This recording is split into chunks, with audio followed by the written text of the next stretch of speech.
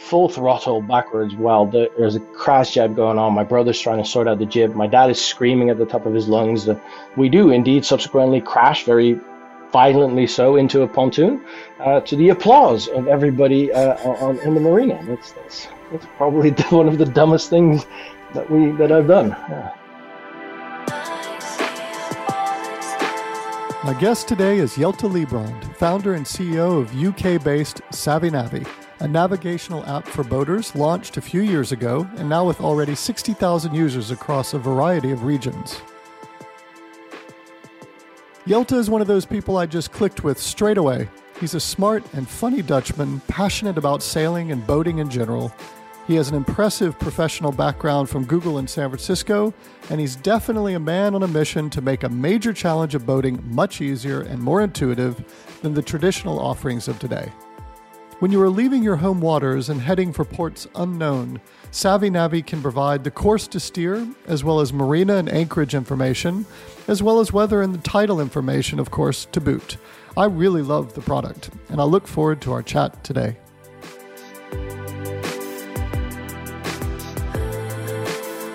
Jelte, I'm going to take a wild guess here. Go out on a limb. You're a sailor, aren't you? How was it? The beard, or is it? Yeah.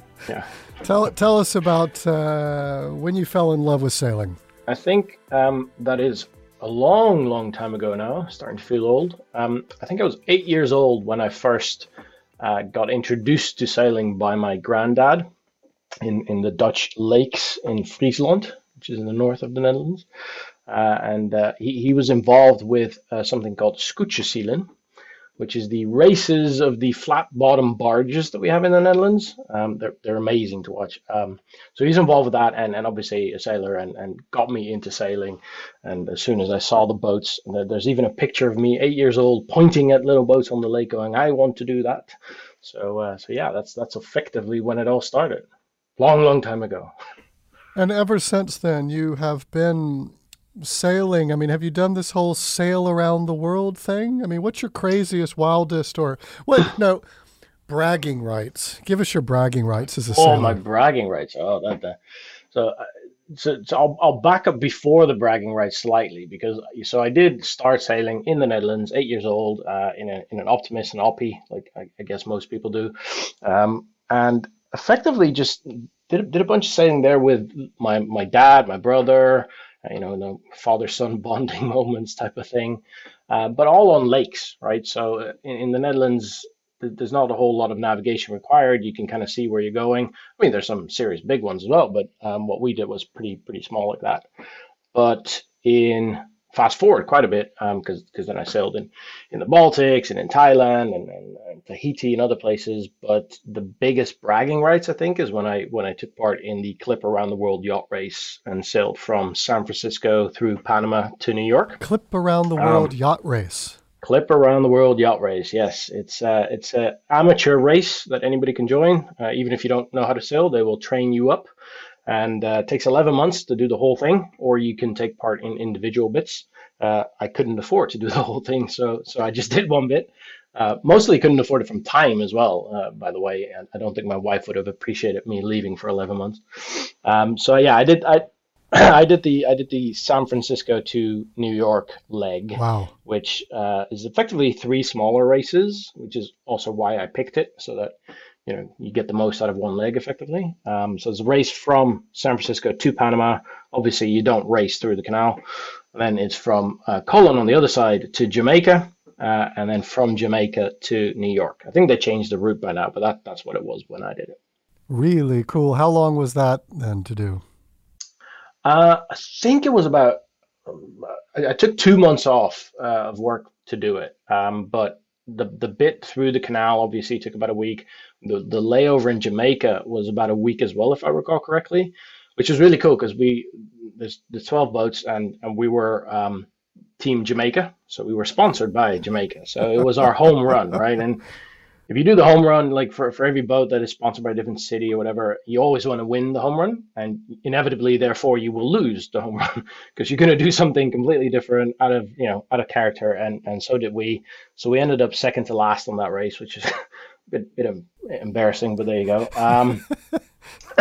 But But we got treated like royalty as soon as we got to Jamaica. We red carpet treatment, and they took us around the island and showed us everything. So it was a real good layover. Let's put it that way. A lot of rum involved.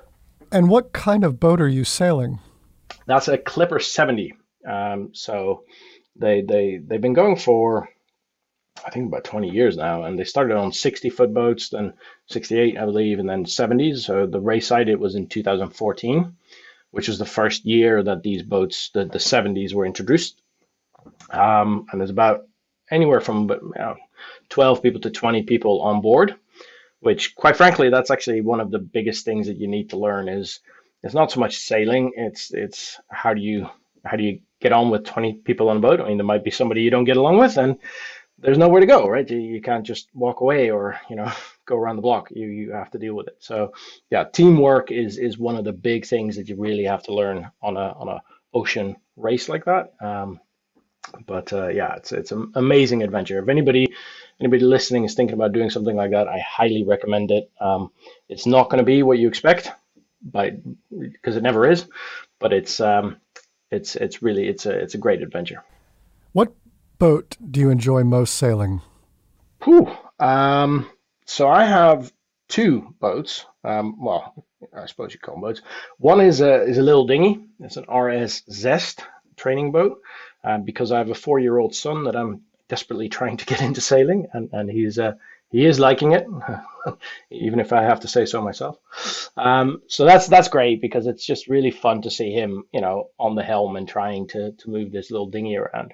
But it's completely different than the other boat that we have, which is a Southerly 115, a 30-year-old cruiser, which is also, a family boat. It's very spacious down below, so we get to go down the south coast of England and just, check out various different places here. And that's really now what I enjoy the most. Having done the racing, I came back from the Clipper race. At the time, I was living in San Francisco, and I'd done some crewing and racing in the Bay. And I came back and did a bit more of that. And really quickly, almost on the second race I did after that, I realized that I'm just kind of done with this. Like, there's another buoy to go around and another sail change to have to do and everything. And just cruising is a little bit more relaxing, if you will. So yeah, I've switched a little bit from the racing to the cruising now. So that's what I enjoy at the moment.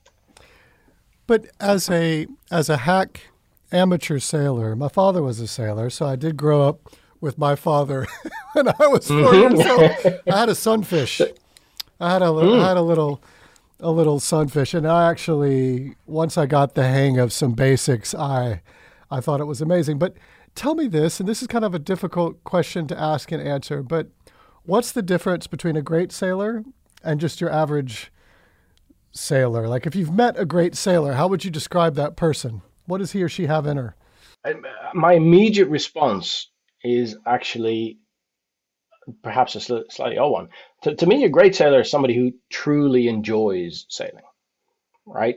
So it's not so much about, and so if you're looking at it from a racing perspective, it's a very different story, right? Then it's the ones that have the black magic, who can just spot where the gust of wind is coming from, or what the tide is doing, go inshore, offshore, all this other kind of navigational tactics, strategy, all that stuff. But to me, a great sailor is somebody who just thoroughly enjoys it, and you can immediately see it. They get on the helm or they get on the boat, and shine in their eyes, and then they just enjoy it, and therefore they're a pleasure to be around, right? And they're fun. You start looking at racing, then there's all of a sudden a lot more shouting going on, and a lot more not that rope, and and everything that goes with it. But yeah, to me, a great sailor is somebody who enjoys it, therefore does it a lot, and the more you do it, the more miles you get under your belt, the more you learn. At the end of the day, that's really the only way to learn, is to get out there and do it. Yeah. So that to me is a great sailor, and somebody I would want to sail with. What inspired you to start Savvy Navy? Funny enough, the Clipper race. So like I said, I learned sailing in the Netherlands, where navigation isn't that much of, not that important, depending if you're doing longer journeys. But when I got on the Clipper 70, going down to Panama, we ended up on the podium, by the way. I feel the need to say this. It's a little side note. If anybody says they ended up on the podium, that they're obviously third, right? Because if you win, you say you win. If you're second, you say. If you're third, you never really say you're third. You say you ended up on the podium. So yeah, we did end up on the podium. So there you go. Congratulations. But getting down to Panama is tricky because the further south you go, the less wind there is, and it becomes really tactical, right? So you're looking at, okay, how, should we go inshore and get the ocean current, get this wind that is predicted over here? You get updates every 6 hours. So you're doing a lot of manual strategy and trying to work out which route to take and which best route to take down to the finish line. And I was baffled at how tricky that was. Like you're on this boat and it's a multi-million-pound boat and you think it's brimming to the max with technology, and it is, but the technology is dated, right? If you compare it to like navigation on land, anybody on land now, if I want to get to, I don't know, to tip of Italy, I drop a pin on Google Maps and with 100 milliseconds, I know exactly how to drive there and I know where the traffic is and what to avoid. But at sea, it's a whole different ballgame, right? You have some charts and you need to figure out, where's the hazards? Is there a TSS that I've got to cross at right angles? What do I need to do here? What do I need to do there? Then there's the weather that you overlay in a grid file, and you have a nice little slider that you move backwards and forwards, and you pretend to be a meteorologist, and you actually have no idea what you're doing. And then there's the currents, and then there's the tides, and there's so many things involved to take into consideration manually, where I basically just thought, well, there has to be a better way. So that's where the idea for Savvy came from, is this notion that all these various different inputs really should be in one place. And it should be the computer telling me what the best route is, like helping me. Right? I'm not saying that you don't need to learn how to navigate, you don't need to learn how to sail. You do, for the same reason that you don't go on the motorway without getting a driving license. But surely the computer can help you do these things. So that's where the idea was born. But at the time I was working at Google, so when I was done with the race, I went back to Google, and this just kind of festered in my brain, going, well, there should be more here, but is it me? Is this a problem that you have on a 70-foot sailboat in the middle of the Pacific, or is this something that anybody in a boat has? Sailboats, motorboats, I believe you have a motorboat. I mean, there are things that you consider when you go out, whether or not you should go out, or at what time you should go out, or when you should come back. So I started talking to a lot of different people about this and trying to kind of hone in what the problems are that people have in the leisure marine industry. And then a couple of years later, 2017, I decided in for a penny, in for a pound, left Google and started Savvy Navy. Kudos for following your dream. It's the best way to launch any business or product. It's something that I would use. It's something that I need, and go from there. So yes, I do have a motorboat. Walk me through how I would use Savvy Navy today once I'm leaving my home waters. I mean, everything within 30 minutes or an hour, I know. You don't look at anything. You drive with one eye closed. But then when I have my 10-year-old and I'm going 2, 3, 4 hours away into literally uncharted territory, how does Savvy Navy help me? Hopefully very easily. That's it. So the point is that if you wanted to go 3, 4 hours further up, all you need to do is drop a pin. Drop the pin where you want to go, and within a second, we will tell you this is the best route to take. And if you're sailing, we will tell you, okay, well, you know what? You can sail for an hour, but then you're going to run out of wind. So turn on your engine, go over here, get a nice ley line, and sail the last bit. If you're going on if you're motorboat, we can tell you, well, you know what? It's going to cost you this much fuel to get there. We can tell you that the tide is doing this, whatever. So therefore, if you're leaving now, you're going to get there at 6 o'clock. But if you actually wait an hour, you go faster because obviously the tide's with you or against you, etc. So how you use it is as simple as dropping a pin. That's when you're about to head off. So that's kind of like the pre-planning phase, or even if you're already on your boat. But then also when you're on the boat, if you have, some boats have a chart plotter down below and maybe not at the helm, we have your active GPS. We know where you are. We can show you. We have all the charts. We can tell you where the hazards are. We have active GPS so you can see where you're heading. Are you heading in the right direction? Are you going off course? Are you perhaps heading towards a hazard?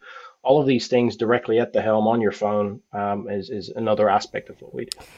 When I did take this particular trip, I was talking about last summer where I convinced my nervous wife that this was the window. There was 4 or 5 days of just epic, calm, sunny, 25-degree, smooth sailing down to Stavanger and back. And I just have a 21-footer. And, the 10-year-old. And so, there's some nerves involved. I found it so frustrating to do what you just described. And so half the boating pleasure was taken away with me trying to stay calm and cool with my boy while I figured how long. All the worries.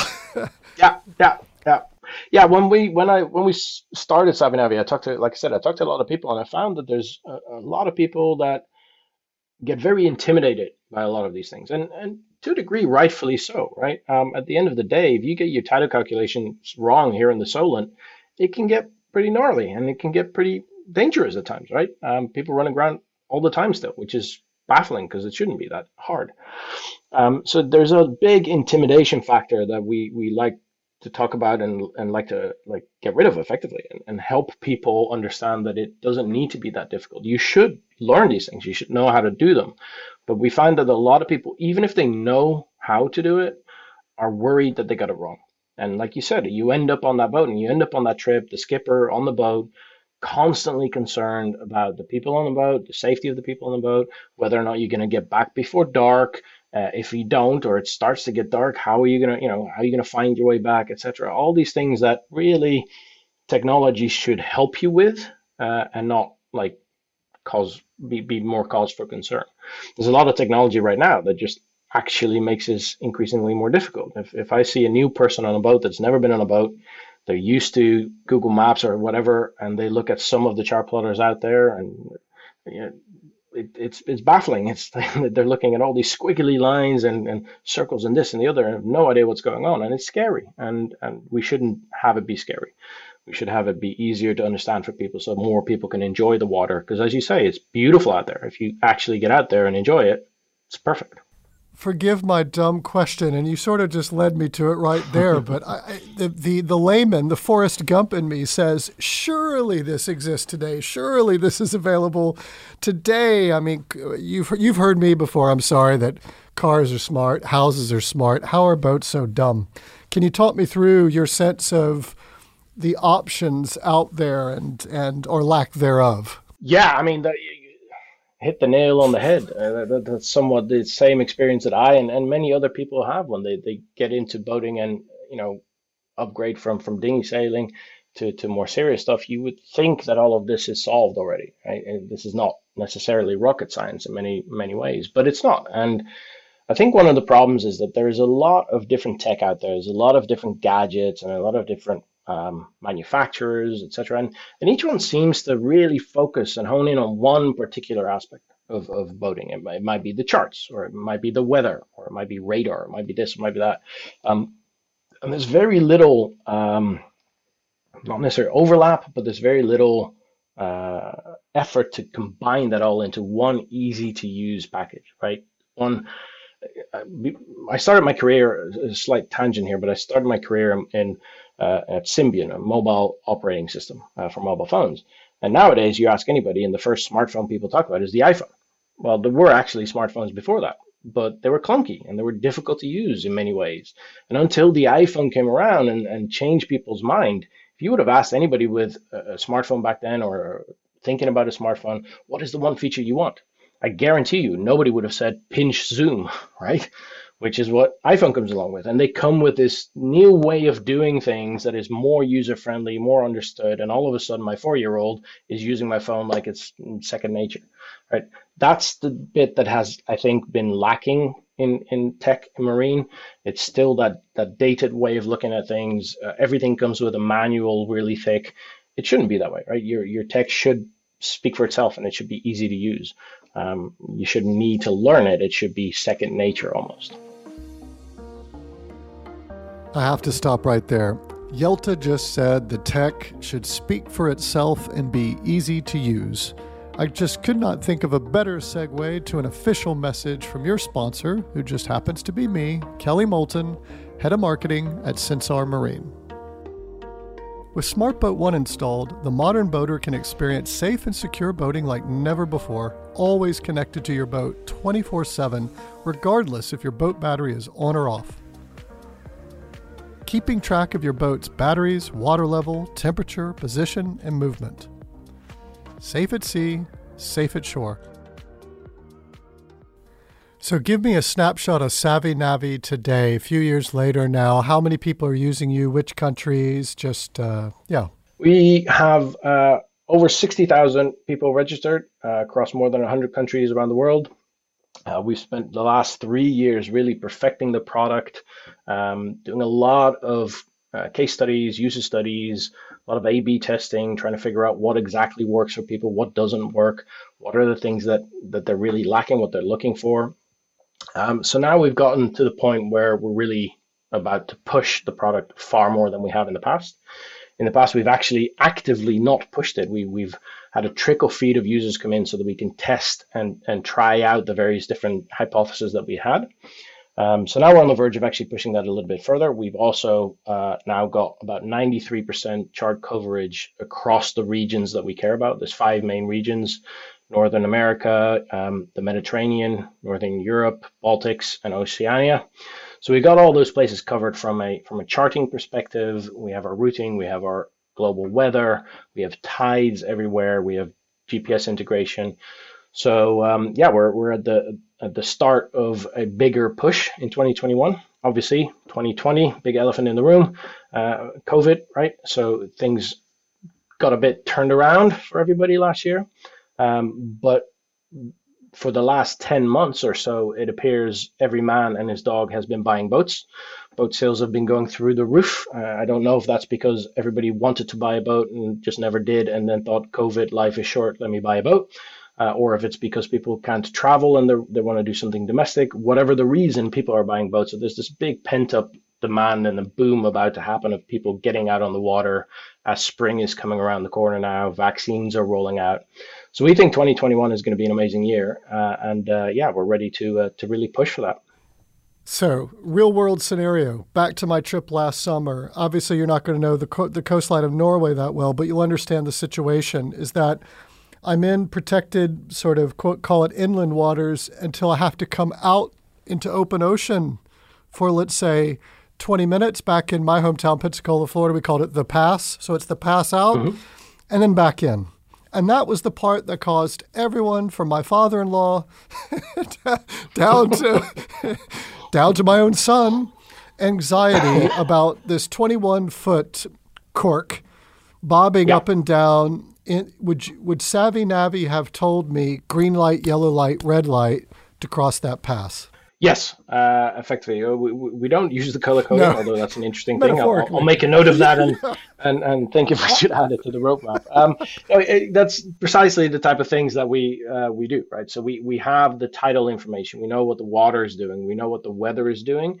We do know actually what the coastline is doing. We have the official Norwegian charts. So we have the depths, we have the shallows. We also have, as part of the Norwegian chart, and a lot of Scandinavian charts are like this, we have the recommended tracks, right? So there is encoded in the charts exactly, don't go there, go over here, because people before you have figured this out, right? We have all that information there, and we can tell you exactly what the best route is, what the best course is, and give you estimates, give you ETAs. We work out based on your boat, how fast you can go, what's your cruising speed, what's your top speed, what's your fuel consumption, and perhaps tell you, don't try that. Or maybe we should say, don't try it with the in-laws and do it on your own. Fun fact that on my fjord just 2 weeks ago, for the first time in 35 years, people right outside my back window, I've showed you the view before, people were ice skating for the first time in 35 years. I sat and had a glass of Prosecco myself and watched from my seat on the ice. And yesterday I went boating on that same fjord. So, I mean, it's been crazy. It is crazy. And I'm now looking forward to an epic, extended, most active boat season I've ever had. And I will be using Savvy Navi. So we could have ended the podcast there on a nice, professional note. But then in the B-roll, Jelte made the mistake of saying this. It's been great. It's been great to have a good chat. I didn't actually think of anything particular that I would have expected you to ask. Usually there's something in there about, what's the dumbest thing you've done. Thank you so much. You were about to just wiggle off the hook and flop back into the ocean. What's the dumbest thing you've ever done on a boat? Well, how long do you have? Because this might this might make the podcast a bit too long, I think. There's so many dumb things. I think the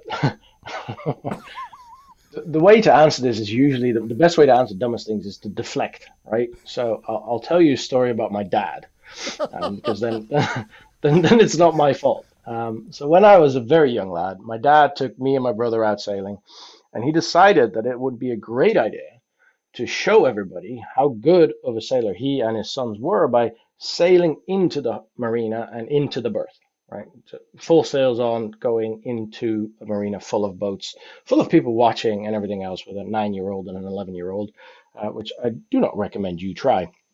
So we did try, obviously. And just as we're getting into the marina, there's this gust of wind coming in, of course. So we crash jibe as we're heading towards this berth. There's boats everywhere. Everybody's getting up now to look at what this idiot is doing with his sons. And I'm on the helm, and I immediately think that this is a very bad idea. So instead of trying to, I don't know, avoid take avoiding action, I leap over to get to the outboard and turn the outboard on, because I'm by now there's mutiny. I'm not listening to my father anymore. I'm getting the engine on, full on reverse, full throttle backwards while there's a crash jab going on. My brother's trying to sort out the jib. My dad is screaming at the top of his lungs to God knows do what. I have no idea. So yeah, we do indeed subsequently crash very violently so into a pontoon, to the applause of everybody in the marina. That's probably one of the dumbest things that I've done. Yeah. That's excellent.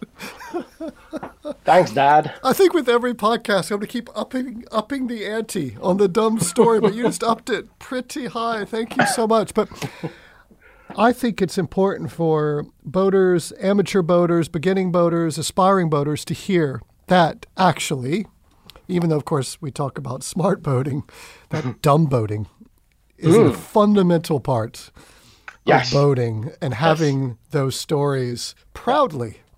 Yeah. Well, and actually, all joking aside, that is actually a good thing to mention, is that at the end of the day, and I keep coming back to this intimidating factor, right? There's something about boating and something about sailing and the jargon that is being used, and everything on a boat is a different name, and if you're new to it, that's scary and that's intimidating, and it's a shame because it's fun. And yeah, we crashed the boat and stuff, and luckily everybody was okay. And there can be dangerous situations. I'm not saying they're not, but just go out and try it, right? Get in a dinghy and enjoy yourself, and you will capsize. You're going to get wet. That's okay. That's fine. You know how to swim. Have fun, right? And just basically have fun. I think that's a great way to end. I think there's some part of taking your knocks and taking your public embarrassments in stride. And realizing that all of those blank, judgmental Nordic stares that are coming at you from they've been there too. Yeah. They have been there too. Yeah, absolutely. And that concludes the main portion of the podcast for the love of boats with our guest Jelte Librand, founder and CEO, Savvy Navy. We hoped you enjoyed it as much as we did. There is now a bonus section, however, where we discuss raising money for an early-stage venture, which happens to be a pet passion of mine.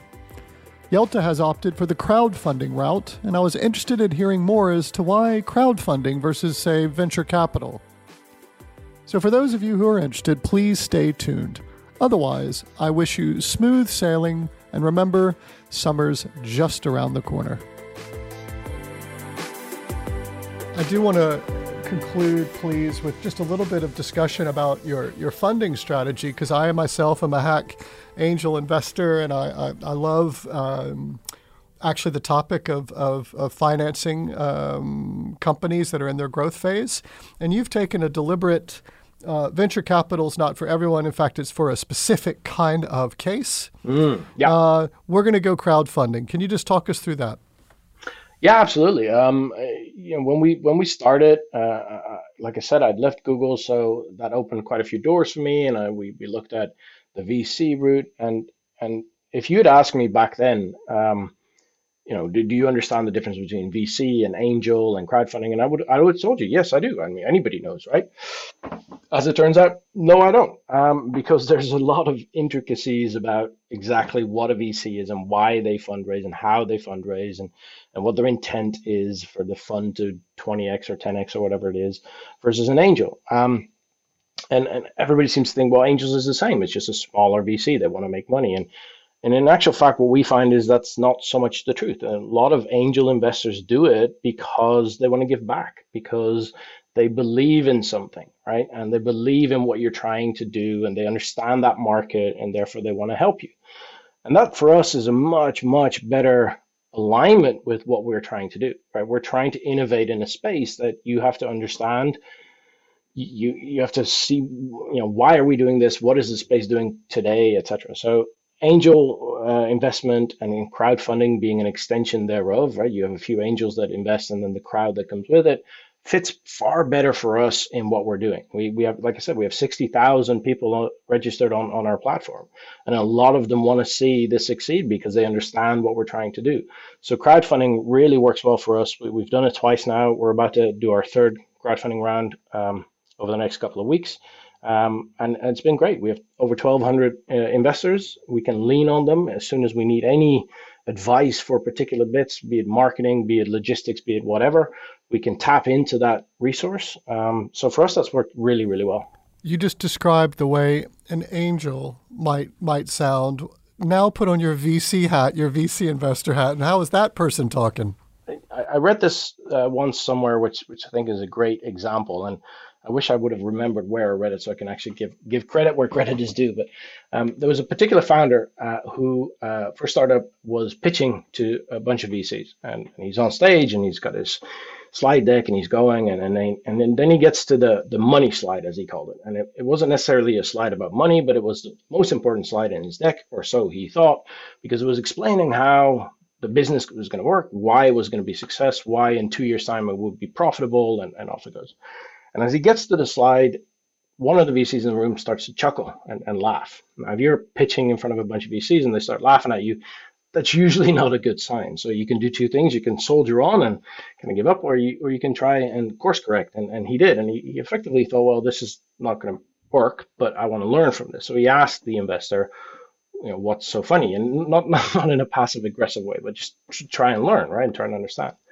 And the VC said, well, look, it is funny because you're pitching to a VC. I am investing because I've got a fund and I want to make 10x, 20x. And the two things that I need for that to happen is for you to grow, and grow some more.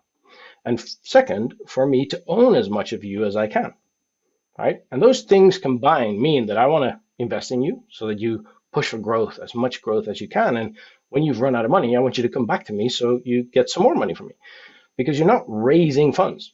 You are selling your company, right? And as a VC, I want to invest in you a number of times, Series A, Series B, Series D, so that I own as much of you as possible by the time you've grown to where I want you to grow, so that we can all make the most money out of it, right? And that's a very good way to think about it. I'm not saying all VCs are like this, and there's obviously differences here and there, but generally speaking, that growth model is the VC model, right? The hockey stick that everybody talks about, and the unicorns and the billions of users or billions of dollars, whatever.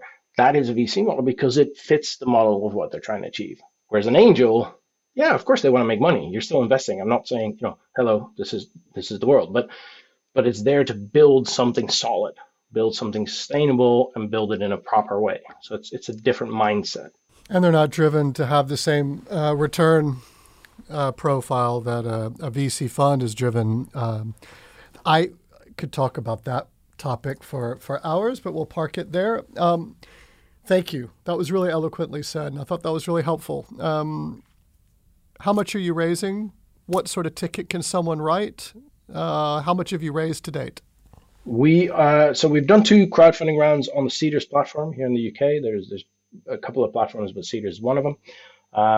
We raised just over 300 in the first round. We raised over £600,000 in the second round.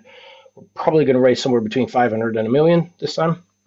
The ticket size, because it's Cedars, the minimum ticket size is £10. Yeah, anybody can come on board.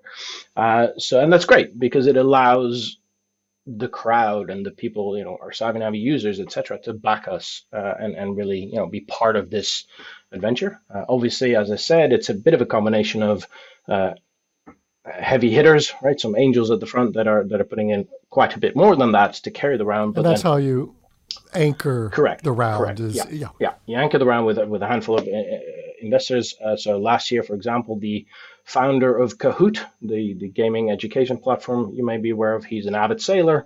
He and his partner came on board. They're following through. They're one of our big angels that are pushing this round.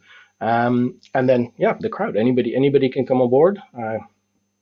Go to Savvy, drop me a line, and I'll give you more details. Over the next couple of weeks, that should all go live. I'm not sure you're supposed to say best of luck to a sailor. What am I supposed to say? Can I say best of luck with your... You could say whatever. Break a leg is probably the wrong. May the wind be in your sails. Fair winds. Fair winds. Fair winds to you, sir. Thank you so much for your time. I enjoyed it immensely. Thank you. Thank you for having me. It was great fun.